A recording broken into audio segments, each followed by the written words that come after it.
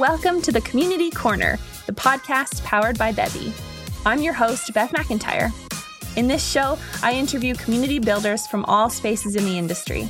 Stay tuned for actionable strategies to learn and community stories to love, all in 15 minutes.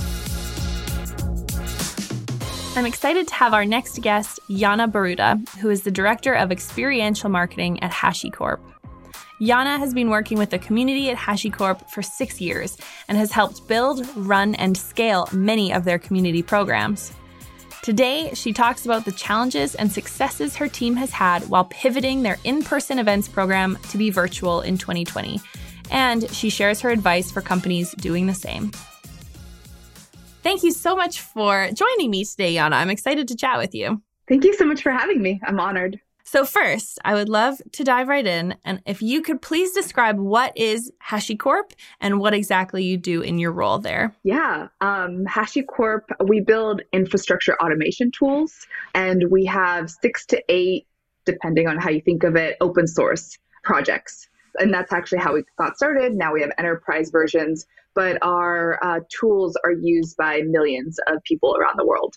And then me, I've been at Hashicorp for 6 years now. I've done it all. So I've built our different community programs, our events programs, different things like that. But now my team and I are focused on like our experiential, our large scale conferences. Oh, right on. Okay. So you've kind of seen like a little bit of the whole community process and now into this big conference kind of aspect. Cool. Yeah. I mean, it's beautiful, right? Building community, you're in it for the long haul, right? So to be able to, the founders started doing community right in the early days, and then they brought us on to help continue that. But you're in it for the long haul, right? Like we did our first user conference in 2015, and to see those people that, came in 2015 to now be core contributors or to be speakers or to be employees, right? So it's really cool to see the long-term impact of building community. Totally. And so now you're working on big virtual conferences. And I mean, obviously this is kind of an obvious question, but how did you pivot your community strategy in 2020? So community building programs, right? You have a set of online and offline programs and initiatives that you do. So all of our online programs, right, our Learn platform, our forum, our different like YouTube live programs, our podcast, right? Those things kind of kept going along really nicely. But it was all of our in-person initiatives that we were like, oh shit, really needed a hard pivot. So we were supposed to do 3 large-scale conferences last year, one in Sydney, one in Amsterdam, and one in California. We were 6,000 people. And so we had to really quickly figure out how to transition those into, digital experiences. Wow. That's a lot of people that are relying on those in-person events. And had you attended those in-person events prior to this? Like you've been to those events in person?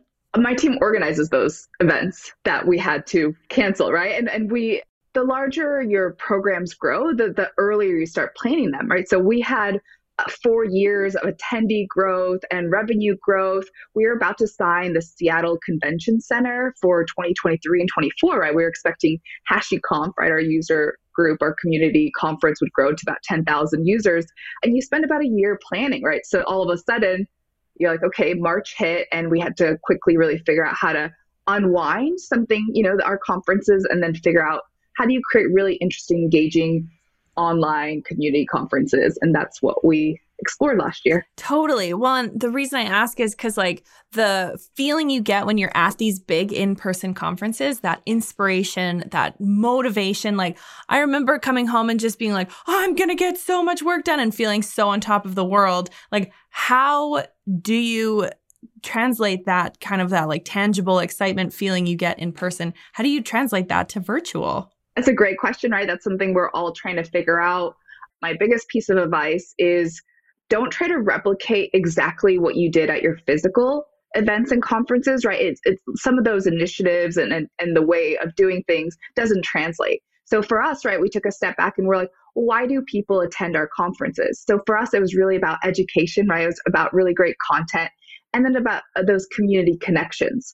And so, we just, based on those 2 things, we took a step back, those are 2 things, and we built the experience that way, right? So for us, we learned that we're like, oh, wow, we're actually running a TV show, right? We're like, oh, we're running a Hashicorp TV. So we had really interesting highly produced content, but that was still like, relatable. We had we called it the Hashi Cafe. So we would like live coding and interactive music and art, right? So at least we created these like really fun, we call them moments of play. And we ended up actually building our own platform. So we had like the stream, right? You had the broadcast piece. And then we built our own platform, right? That then people were able to create profiles and be able to chat and ask speaker questions, right? So we built in these different interactive moments and community connections. Again, digital events will never replace physical, right? The connections, the excitement, but we're at least trying in a virtual way. And I think that's really good advice too. Instead of trying to recreate exactly like the activity or the thing that people love, instead of trying to translate that to virtual, just like pick apart the why did people love that activity? What is the actual piece of that they're going to take away? And then make that happen at virtual. I mean, I love the moments of play. What a great way to engage people, even from the comfort of their own home. Yeah. And again, it's, we design the experience understanding that people are at home, right? Like my dog, right? She wants to go outside. You have your family at your home. You have work meetings, right? So for us, we're like, okay, how do we make this experience with the fact of like understanding people's situations where they're at? And so that's why I like adding these moments of play, right? Lightheartedness or just music that people could have on the background while they're going to make a cup of coffee. So yeah, it's about, designing the experience for people's situation right now. So I'd love to hear so you've talked about some of the successes and obviously we all know the challenges, but what were you surprised about in this move from online to virtual? I'm going to still stick to positive. We learned a lot last year. I'm about to publish a book about it, just our findings and our approach and stuff. It comes out next week, just plug. But all of a sudden, these conferences became way more accessible to people. Like I mentioned, we were expecting 6,000 people at our in-person. We ended up with our 2 digital conferences having 25,000 people attend. Wow. So all of a sudden, right, attending a conference is expensive, right? Flights, the hotel, the food, being away from your family for that many days, the travel, right, trying to get time off work. And all of a sudden, we did our European conference and we actually started at like 1 p.m. So more in the afternoon. So people on the East Coast, we had people from 100 different countries attend. So all of a sudden, right, like something that was inaccessible became accessible to so many people. And the content, it was super useful to people. So I think that was the biggest win. I really believe that moving forward, there will always be some type of digital experience. So even if we go back, like this year, we're still fully digital. Next year, we're going to approach hybrid. But at least for our programs, we'll always have a built out digital experience because we don't want this to be unattainable to people, right? That's not how you build community. Totally. And like, this is the most global your community's ever been. I mean, you can say it's global all you want, but until the whole world attends. Yeah. And it was cool, right? We had these amazing heat maps where we're like, wow, like you could see people, from different countries attending. You're like, okay, this is why we did it. So I think that was my win and kind of learning from last year. That's so cool. So then my next question is about like your community team and how do you then translate that inspiration and the motivation that you feel at a virtual event or even in person before all of this? Like, how do you bring that to the rest of the year? How do you make sure that engagement doesn't die when the event ends?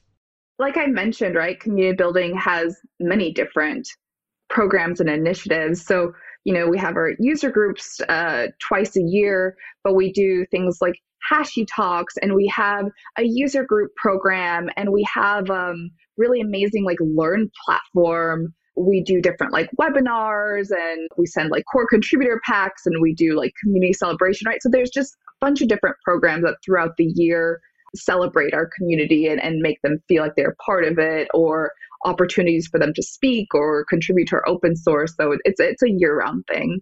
That makes sense. I think that's the whole conversation we're having about community, is that there's so many companies where a big event, the big conference or the summit is owned by the field marketing team or the events team. And really the community team needs to be a part of that conversation because they feed into each other. That engagement you get, yes, you're meeting acquisition goals and you're meeting sales goals and all this stuff with this larger event, but like this is how you drive the engagement for the rest of the year. And this is how you also drive engagement for the conference every year, is through that community.